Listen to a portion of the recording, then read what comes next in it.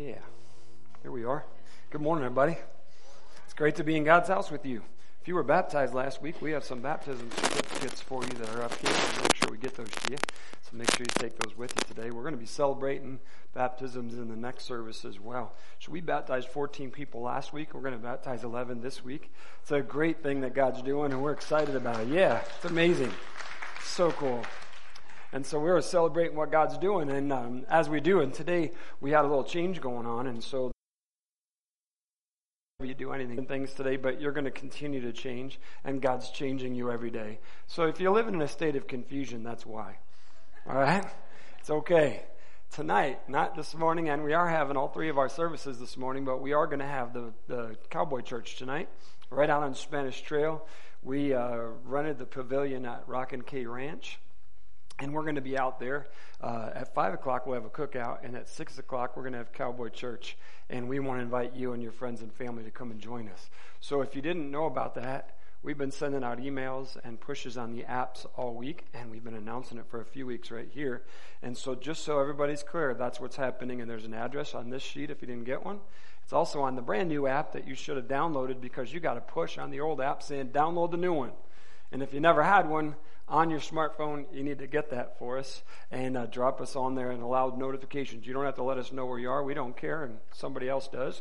Well, we do care, but I mean, you don't have to let us know.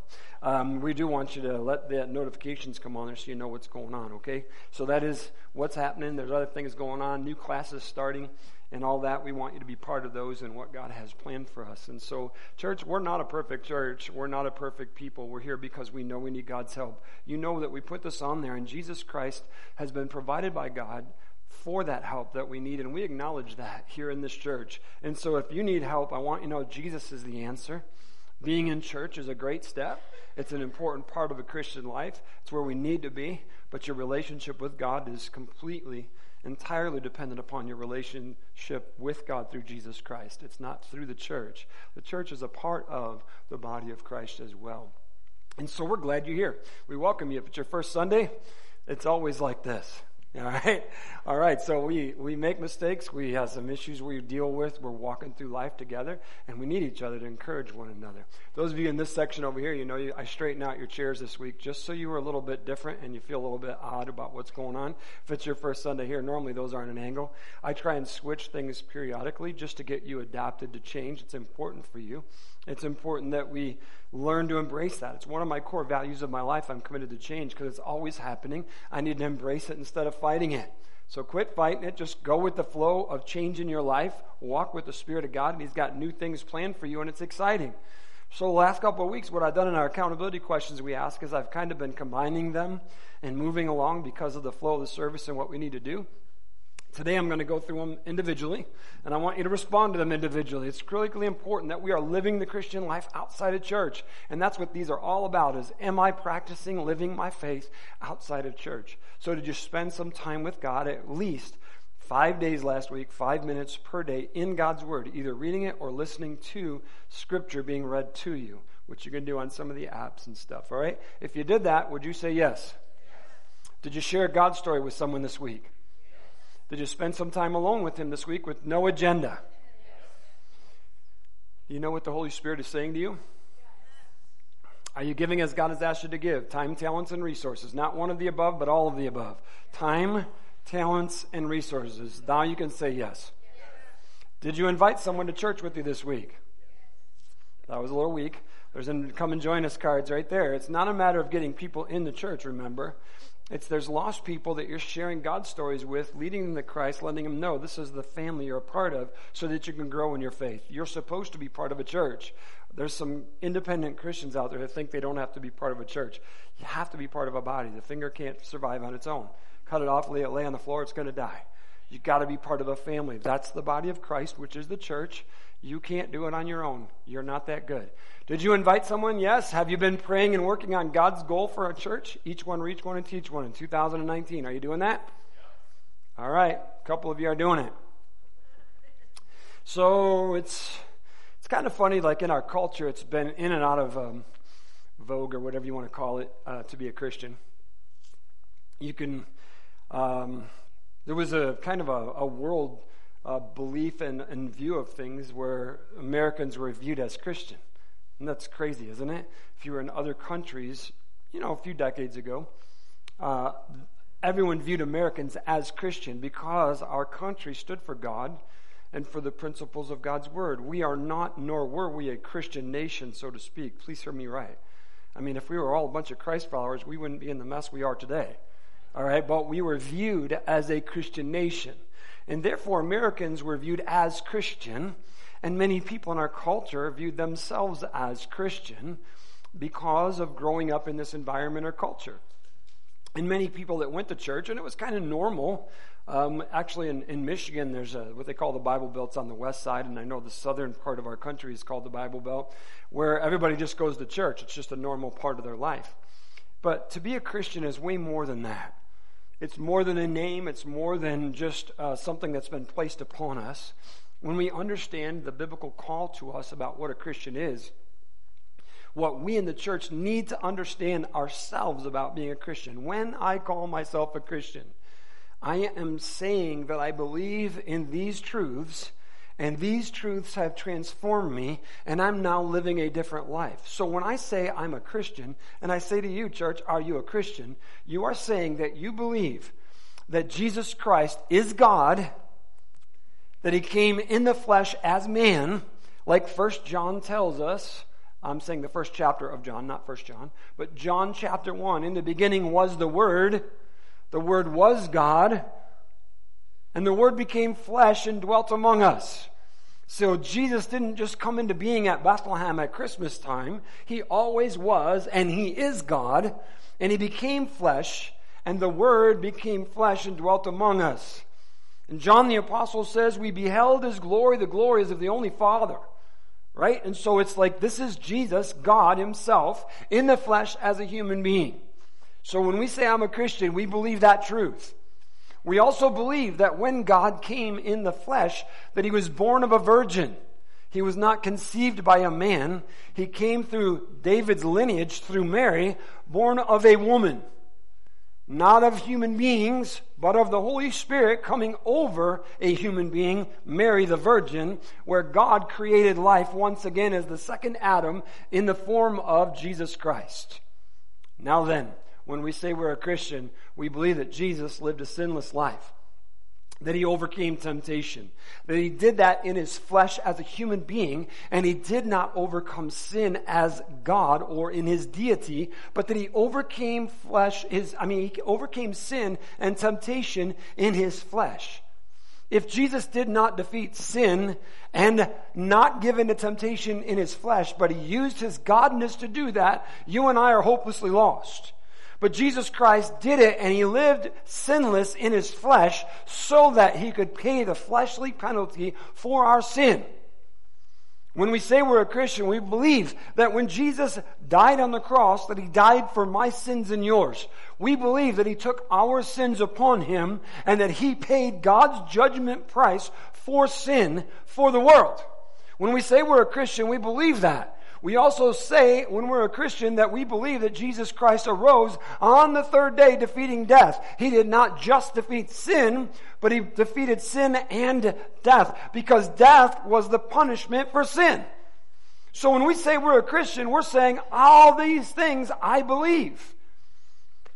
We also believe that on the 40th day after the resurrection, Jesus, standing on the mountain, talking to his followers, and said to them that there is coming the promise of the Father. Wait, and you will be filled with power, and you will be my witnesses in Jerusalem, Judea, Samaria, uttermost parts of the earth. That's in Acts 1:8. And Jesus ascended into heaven, ever to be on the right hand of the Father until He returns. The angel came and told them, He is coming again. Go. What are you doing? Stand here looking up into heaven. Stop looking for His return. Just go and be filled with the power He promised, and do what He said for you to do. We also believe as Christians that on the 50th day when they were gathered in the upper room, that became the day that God said the fulfillment of the redemptive plan of human beings on planet Earth is now known and is fulfilled, and He sent God, the Holy Spirit, to us. Jesus had told us He was coming. We've been going through that for the past few months. Jesus said, I will send the Holy Spirit. It is so important that you have Him, the Paraclete, the Advocate, the Comforter, the Counselor. He's coming to you. He's going to live in you. He's going to empower you. He's going to guide you. He's going to lead you. He's going to give you the ability to live the Christian life. It is expedient that I go to the Father. When we say we're a Christian, we believe this. Church, when I say I'm a Christian, I believe that the Holy Spirit is coming. He is living within my heart. I am not the man I used to be. I am now new in Christ. It's not just songs we sing. Those songs are written based upon the teachings of God's Word in the Christian life. See, early in the church fathers put together these statements because liars, deceivers, false light, trying to twist the teachings of Christ, the teachings of God. And so early church fathers, because the Bible was not available to common people, gathered together and they had meetings and councils. And the leaders of the church globally came together and they began to put these statements together, things that we call the Apostles' Creed, the Nicene Creed, and things like that. So when they put those statements together, the reason for those statements was so that common people would hear in a poetic type sound repetitively the truths of the gospel and the Word of God and the life of the believer. And so it was said that way weekly in services, very liturgical like, because the purpose was to lay a foundation in the hearts of those that were there so they could hear the Word, establish those principles, and live by those guidelines. Because many of the people in that day, early church I'm talking about, were illiterate, could not read and write, only heard, and that's how they learned. Many of the old churches began to put stained glass windows, not because that was spiritual, not because churches were supposed to have stained glass, but because it told the story in picture form, so that you could see the message of the gospel in the church. Church, what I'm saying is that we have been called into a new life. And when we call ourselves Christians, we're saying, all this I believe. All this I believe. I, as a Christian, have confessed that I am a sinner, that I need a Savior, that Jesus Christ is that Savior, that only through Jesus Christ I can be forgiven of my sins. Only through Jesus Christ can I be baptized in the faith. Only through Jesus Christ can I receive the Holy Spirit. Only through the power of God may I live this life that Christ came to bring to me. All this I believe because the Word of God says so and because God has provided that to us through Jesus Christ our Lord. Church, time to applause. Thank you, God. God's amazing. He's done everything for us. So now, church, what we have to do is not just say, hey, I'm a Christian, or mumble, yeah, I'm a Christian, or wait for the right opportunity to say, I'm a Christian too. Hey, we got to own this. We've got to own this truth, and when we own that truth, we live that truth. That's the key to everything.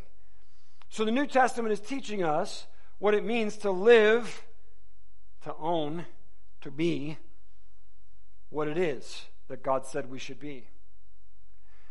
And as we look into the New Testament, and we've been reading this, and we've been watching what the Spirit-led life is all about, it's all about being a Christian. It's all about being in relationship with God. It's all about being what you were made to be. It's what it's all about.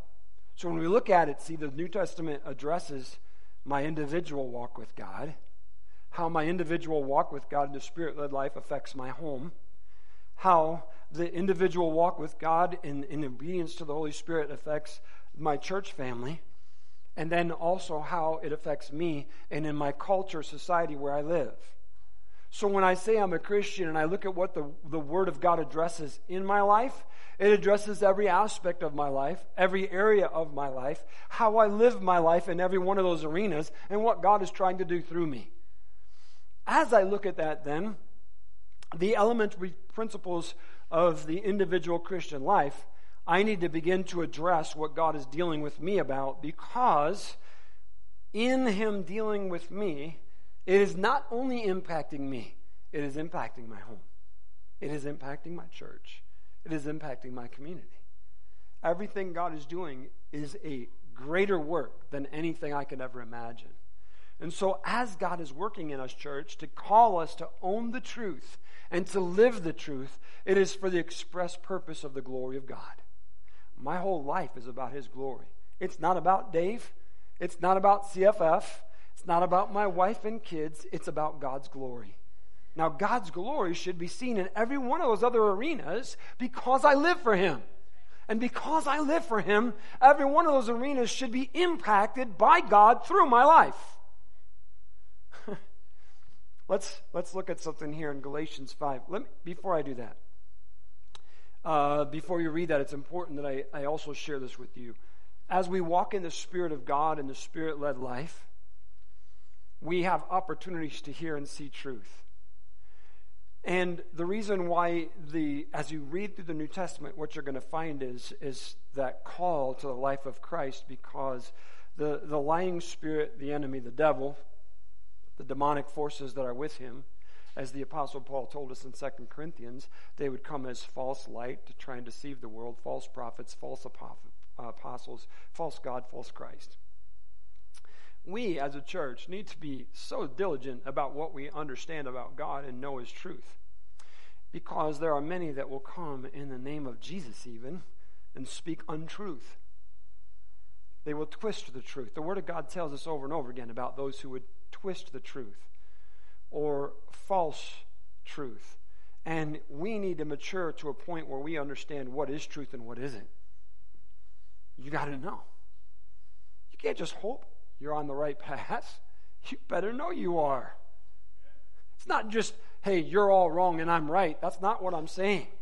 That's not like every other church is teaching a false doctrine and we have the only one. No, listen, church, what we're talking about is the truth of who Jesus Christ is, what He came to do, what He's done in my life, what He'll do for you, and what we together can do together for the glory of God. All right? So now, as I look at this then, I need to understand what is God saying to us as a community, but me as an individual. And so, as we read the Scriptures, what we find is the Apostle Paul is constantly challenging the believers to stop trying to bring religious practices of the old law into the new grace of God. For some reason, we want to feel like we got to do certain things or include certain things so that we can be right with God. And yet, when we step into the grace provided through Jesus Christ, it is only through that we can ever have that relationship. The law was given to show we couldn't. That's what he tells us. But we're constantly fighting the same thing over and over again. So let's look at what the Word of God says in Galatians 5. So I say, let the Holy Spirit guide your lives. That's a good statement. Let the Holy Spirit guide your lives. You're going to find something pretty amazing if you were here last Sunday. Romans 5 and 6 we were reading last Sunday. And if you would tune into that for right now, if you just recall that in your mind, let God do it, because you probably can't remember, but we read it. But when you hear this, it's going to sound so familiar. Listen to what it says. So I say, let the Holy Spirit guide your lives. Then you won't be doing what your sinful nature craves. The sinful nature wants to do evil, which is just the opposite of what the Spirit wants. And the Spirit gives us the desires that are opposite of what the sinful nature desires. Hold on a minute. These two forces are constantly fighting with each other, so you are not free to carry out your good intentions. So there's two desires going on, he says. If I ended this whole thing right there, we'd be feeling pretty hopeless and feel like we're in a constant fight and battle, but it's not over with there. But I want to pause for a second. Because what we just had said to us as a church is what? Look, there's these desires that are happening. There's these fleshly human desires, and there's these spiritual desires. Both are desires. I invited you to join me on a 21-day fast starting the day after Easter. If you haven't started, you can start today. Running through next Sunday, Mother's Day.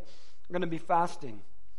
Something specific that happens every day in your life, doesn't have to be food, but something significant in order to pray for a surrendered will to the obedience to the Holy Spirit in myself and us corporately as a church. That's the point of the fast. I invited you to join me. The reason I say that to you right here is because of what I'm reading. This is what it tells us. There's fleshly desires and there's spiritual desires.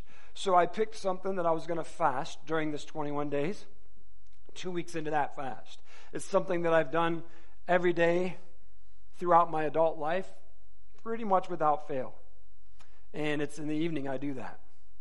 And so I said, nope, that's what I'm selecting to set aside and to spend time in that prayer about obedience to the Spirit for me personally and for us as a church. I'm telling you this because it talks about this very thing. So even though I did that in the evening, once I started not doing it, this desire inside of me for that started happening in the morning. It would happen in the afternoon and then again in the evening. And it was constantly like for the first 5-6 days, like, you said you do that in the evening. You can do it now and it wouldn't matter because that's what you were giving up. Hey, you think you can really go 3 weeks without that? Can you? Like calling. It's desires, right? Desires. That's the flesh calling something to you because it's part of my life. Now, as I said no to that, like, no, Lord, what it did is that desire, that calling reminded me, which is what fasting's all about. God, I want a move of your Spirit. God, I want that. Help me be obedient to your Holy Spirit. Lord, move in our church. Holy Spirit, move with power. And so what happens is there's these desires going on inside of us. In the Word of God, what Paul writes to us right here is he's saying there's these desires for the spiritual things and for the sinful nature. And there's this war going on inside of you that's constantly happening. And in that, if I stopped reading at verse 17, it would be like, hey, you're in a battle, go deal with it. But it doesn't end there. Thank you, Jesus. Verse number 18 starts with this. But when you are directed by the Spirit, you are not under obligation to the law of Moses. That is a crazy statement when we were just talking about spiritual desires and fleshly desires, and now we brought the law of Moses in it. Why in the world would he bring that up at this moment where there's this battle going on? Because you see, the flesh always is trying to justify itself. And many in the New Testament church were still trying to justify themselves by trying to accomplish what the law taught instead of stepping into the fullness of the Spirit of what God taught through Jesus Christ that was available to us. So even though we were fighting in the sinful nature, the things of sin in the world, there was also this sin of trying to make myself right for God by accomplishing the law. Just as bad as sin. As the sin of the world. Because you see, there's no way you can be made right in God's eyes by the law, or Christ would have never had to come. So this flesh is trying to still accomplish what is only available through the Spirit. Let's look at what it says in the context then. We're going to continue reading. When you follow the desires of your sinful nature, the results are very clear. Sexual immorality, impurity, lustful pleasures, idolatry, sorcery, hostility, quarreling, jealousy, outbursts of anger, selfish ambition, dissension, division, envy, drunkenness, wild parties, and other sins like these. Let me tell you again, as I have before, that anyone living that sort of life will not inherit the kingdom of God. Pretty flat out. If you're living for the flesh, you're living in sin, you're not going to heaven. Call yourself a Christian if you want to. Get baptized if you want to. Doesn't matter. If you're living in sin, you're not going to heaven. One amen. It's there in the Word of God. I'm reading you right out of Scripture. I don't care what you've been taught. I don't care what you want to believe. This is what God's Word says. The Apostle Paul is writing to the church and he said, you know this. Come on, church, we know this. This is the way sin leads us. This bondage of captivity that owns us. So the evidence of how we live is seen by all those around us, isn't it? In every arena of my life, people know how I live, and they know who I am by how I live. They do. Come on.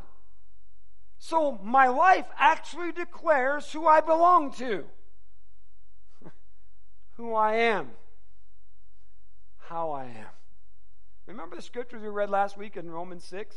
I'm reading them again to you, just this one little section. You remember this? Don't you realize that you become the slave of whatever you choose to obey? Isn't this exactly what he just said to us? Your sinful nature, your sinful desires, this is where they want to take you, into this sinful life.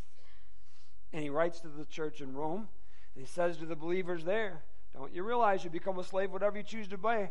You can be a slave to sin, which leads to death, or you can choose to obey God, which leads to righteous living. Thank God, once you were slaves of sin, past tense, but now you wholeheartedly obey this teaching we have given you. You stepped into new obedience in the Spirit. Now you are free from your slavery to sin, and you've become slaves to righteous living. You're owned by something else now. So the Bible's declaring to us, to believers, there's a contrast. It continuously reminds us of our way we used to live versus the way we now live. The life in Christ, the life through the Spirit, what it means to live a new life, what God's provided for us so that we can live a new life. So let's go back to Galatians again and keep reading. I'm going to read some of that we already read just to keep us in context. When you follow the desires of your sinful nature, the results are very clear.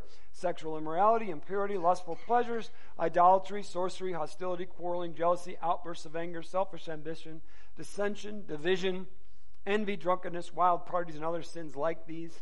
Let me tell you again, as I have before, that anyone living that sort of life will not inherit the kingdom of God.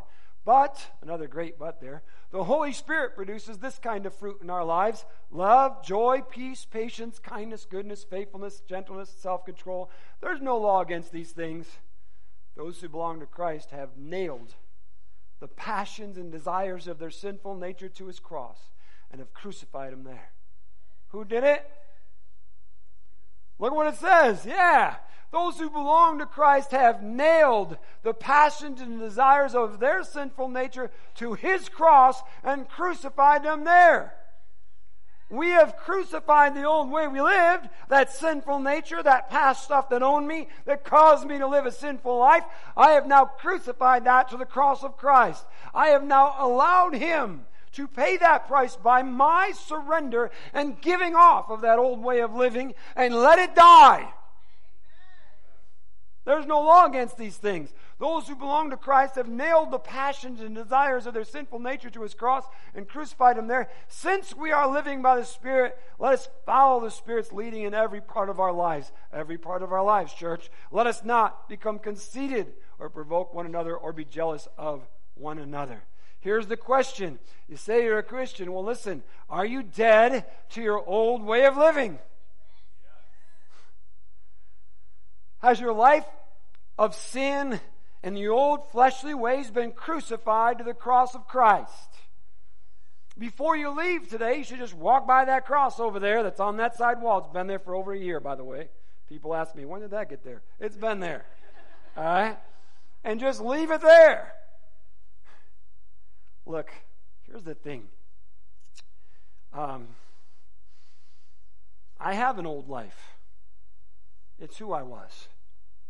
And it is crucified. There is the voice of temptation, the voice of the enemy, the voice of destruction is calling to me at all times. And it's trying to get me to take back my old life that's been crucified.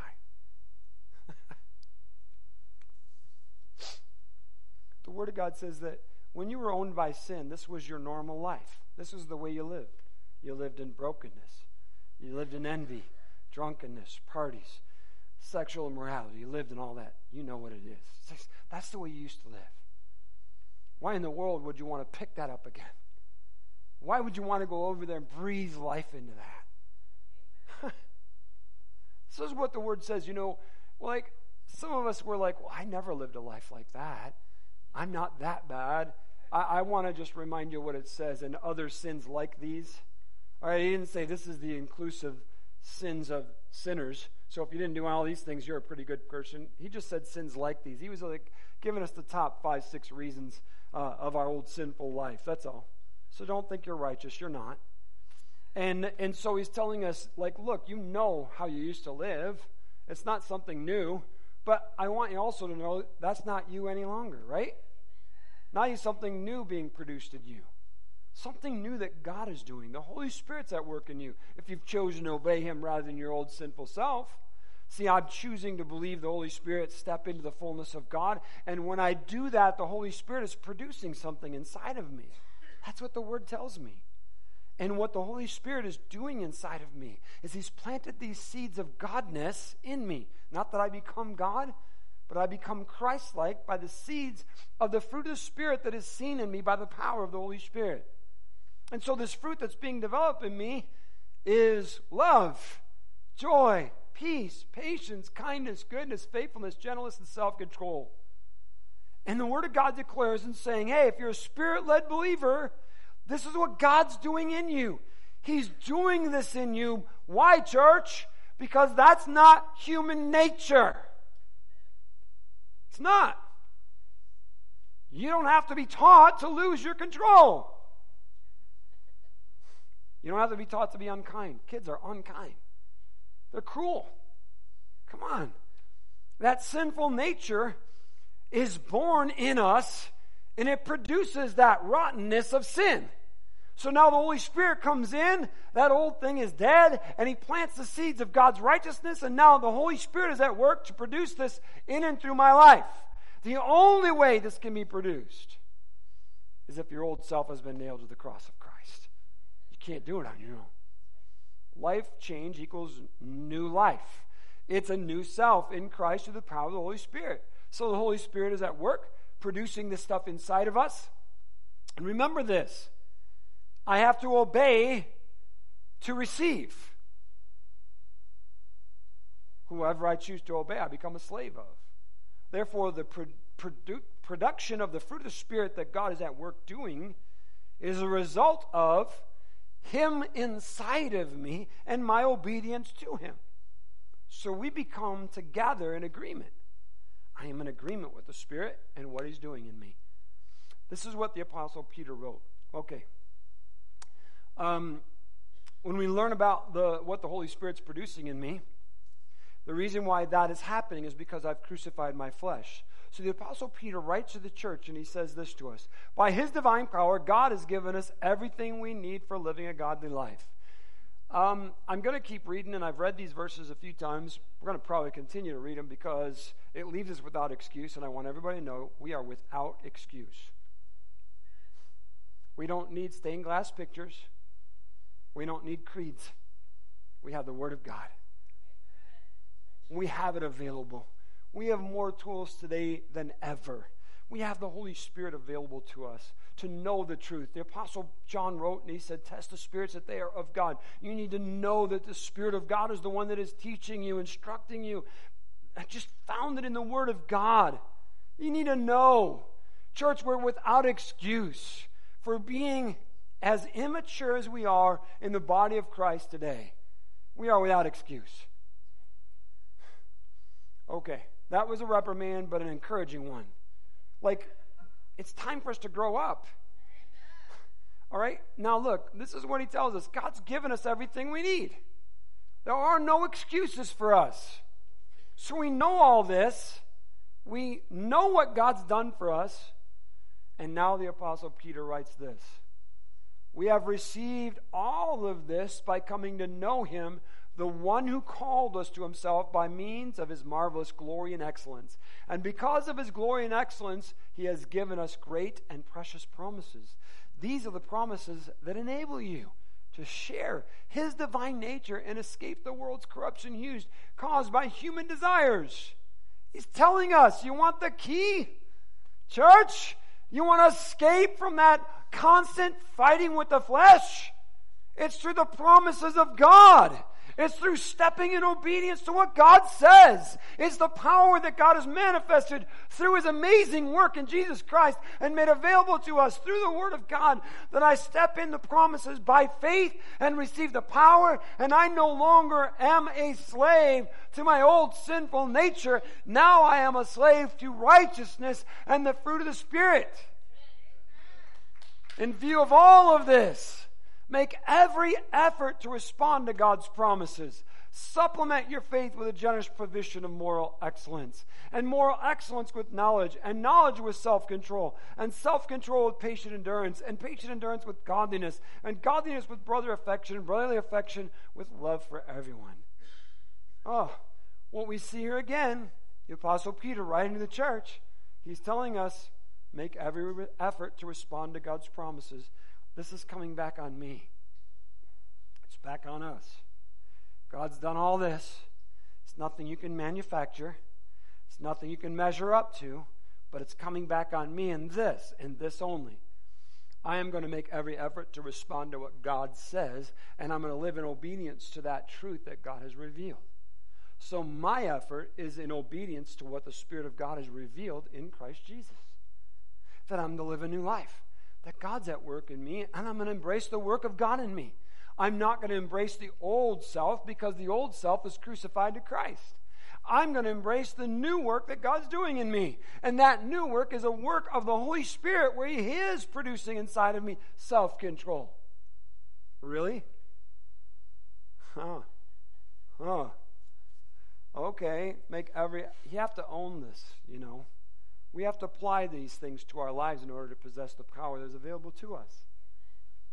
See, this is what it says here. Remember this. Supplement your faith. Did you hear what Peter said? You got faith. You believe in Jesus Christ. Now supplement it or add to. It's like taking a daily vitamin. He's saying add this to it. As you crucify your flesh and become obedient to the Holy Spirit, you'll work on these areas in your life. Because the Holy Spirit is now leading your life. And guess what He's going to do? He's going to lead you so you come to this place where self-control is necessary. The devil's not leading you there. You're Spirit-led. Stop giving the devil so much credit about the stuff in your life. I want you to know something.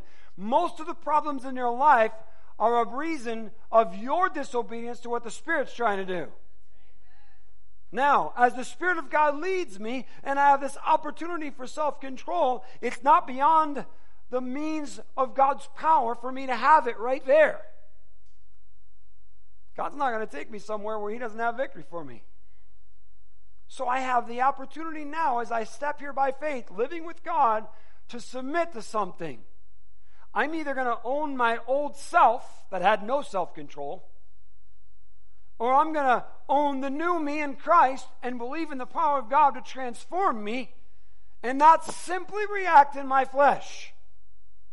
It's my choice. Now listen.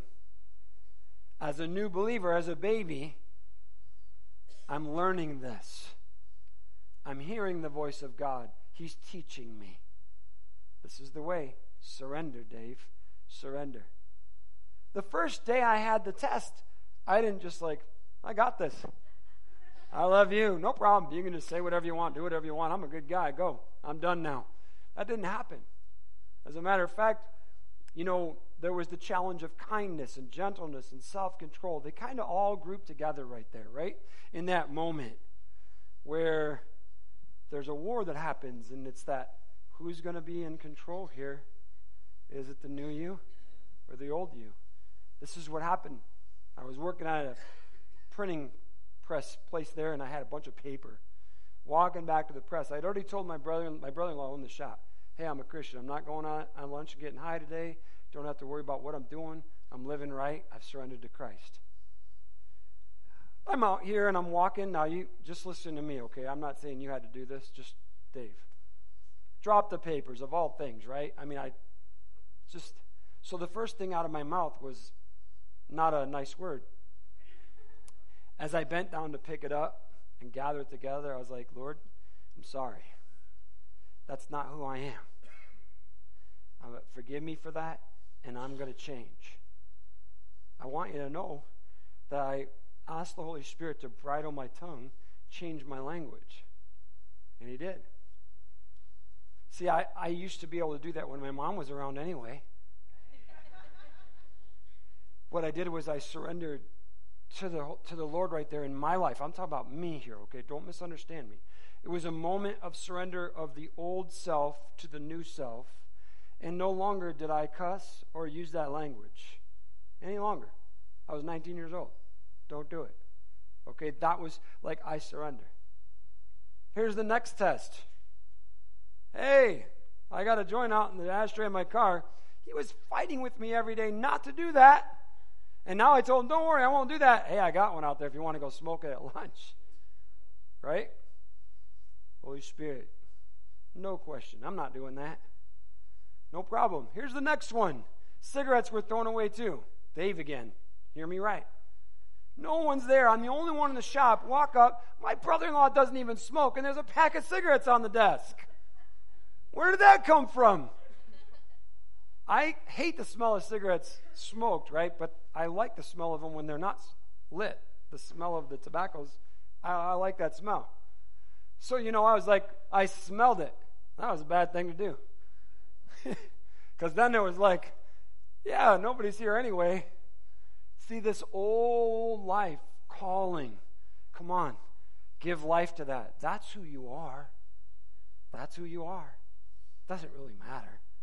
Bible doesn't say anything about smoking. It's not a big deal. Just do it. See, he's just calling us to compromise. Spirit of God's saying, don't do it. No problem. Set it down. Sorry, Lord. Won't even smell those anymore. Walk back in the other room. I'm a new man in Christ, claiming the promises of God. As my life began to change, I had opportunities that the Spirit would bring to me, that the enemy would try and cause me. This is what he wanted me to do. Dave, would you resuscitate the old life? Would you bring it back to life? Christ killed that old person. The only way the old person can come back is if I go back there and resuscitate it. Mouth to mouth. Come on. That's who I am. That's who I am. What in the world? Why would we do that? That's temptation. That's the enemy calling us to resurrect the dead of our old life. That is death. And the Spirit of God is saying, Dave, I have life to the full for you. Breathe my life in you. Own that newness that I have for you. Well, here's what the Word of God said in that when he was saying supplement these things. Develop this fruit within yourself, Dave. Add this to yourself. Practice your faith. Live in that truth. God will develop it and grow in you. You know what? That's what Peter told us in the church. The more you grow like this, I read that to you. The more you grow like this, the more you add on to your faith. In other words, you got faith in Jesus. Great. Now grow up in it. And the more you grow in this, the more you grow like this, the more Christ-like you become, the more real you live your life. The more the Spirit of God gives you freedom. Oh my goodness, man. I cannot believe the freedom there is in Christ. When I first got saved, I had a bunch of legalistic law attached to me. And I didn't even understand the freedom in Christ that I have. It's amazing. This life of Christ, the Spirit of God living in us, is freedom. It's liberating. It's not bondage. I was in bondage. Now I'm free. And I've had to learn that in the new life too, because I'm trying to shake off the old law, the old flesh righteousness, and own the Spirit righteousness that God has for me. Oh my goodness, it's so crazy. See, we're walking and maturing in our walk with God as a result of the new birth, the new life, the death of the old life. But those who fail to develop in this way are short-sighted or blind. This is Peter writing. Forgetting that they have been cleansed from their old sins. Forgetting? He says, work hard to prove that you really are among those God has called and chosen.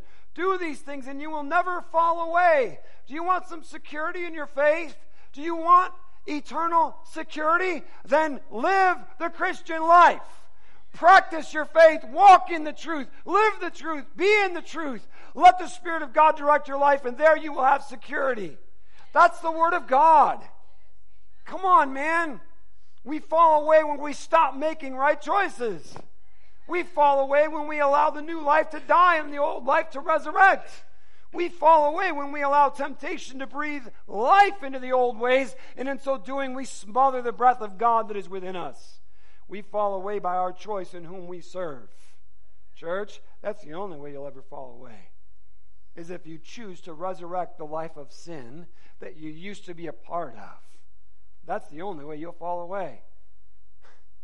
It's time for us as the church to grow up and own the Spirit-led life and mature to a point where we become Christ-like in this community of believers out there, that they might see the truth, know the truth, and come to the truth. Unbelievers out there. Sorry, I said believers. A long time ago, I don't have time for that. Never mind. It's 10:30 almost. Let's go. Here you go.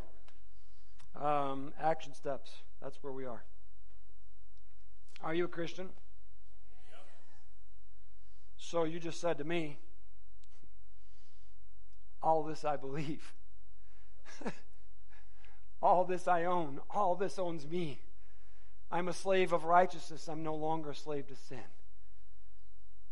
God has provided everything I need to live a godly life. The Holy Spirit is producing the fruit of the Spirit within me. I'm no longer owned by my old sinful flesh and the old nature. I believe that Jesus Christ came. He is God. I believe that He was born of the Virgin. I believe that He lived a sinless life, overcoming temptation and sin in the flesh, that He died on the cross. On the third day He rose again. On the 40th day He ascended into heaven, 40th day after the resurrection. And then He is going to come again. On the 50th day He sent the Holy Spirit so that I would have God living within me through that faith in Jesus Christ that produces within me the power and the ability to live a Christian life. That's what I'm saying when I say I'm a Christian. Are you a Christian? Yeah. Praise God.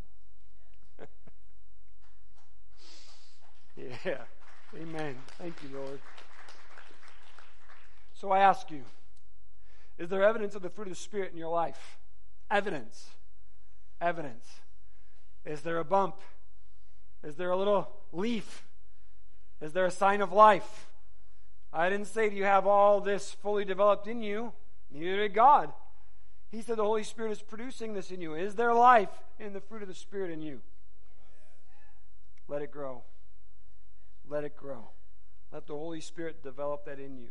Listen, when you know you struggle in one of those areas, maybe several of those areas, whatever it is for you, if I struggle in patience, self-control, kindness, gentleness, all right, whatever it is, look, the Holy Spirit's faithful. This week He's going to lead you, not the devil. The Holy Spirit is going to lead you to a place where you need to be kind to someone. It's probably going to be at lunch today. Your flesh is going to want to say, I don't need to be kind to them. They're supposed to do this. They're not. They didn't.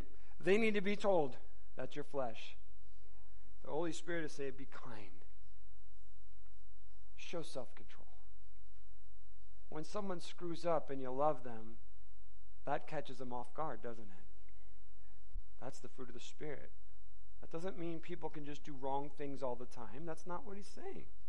Let the Spirit of God provide that fruit within you. I'm going to ask you this one here, the last one that I ask you in the extra steps because it's 10:30. How are you working at the new life? How are you working at it? You. I mean, Peter said, work on these things, right? So I'm asking you, how are you working on the new life? Yes, how are you doing it? What are you doing in your spiritual development with God? Let's do it, man. Let's do it together. Father, we love you. We're so grateful for Jesus, the amazing power of your word. Thank you, Holy Spirit, for being so faithful to us as you translate this message into the hearts of every person to bring forth the fruit that only you can bring. God, we give you glory today for all you do. We love you. For it is in the name of Jesus we pray these things. Amen. This altar is open. If you don't know Jesus and you're not a Christian, come and become one today and let God start a new journey in your life. If you are, celebrate that and go out and live it. Remember, you got some baptism certificates today, too. Thank you. God bless you.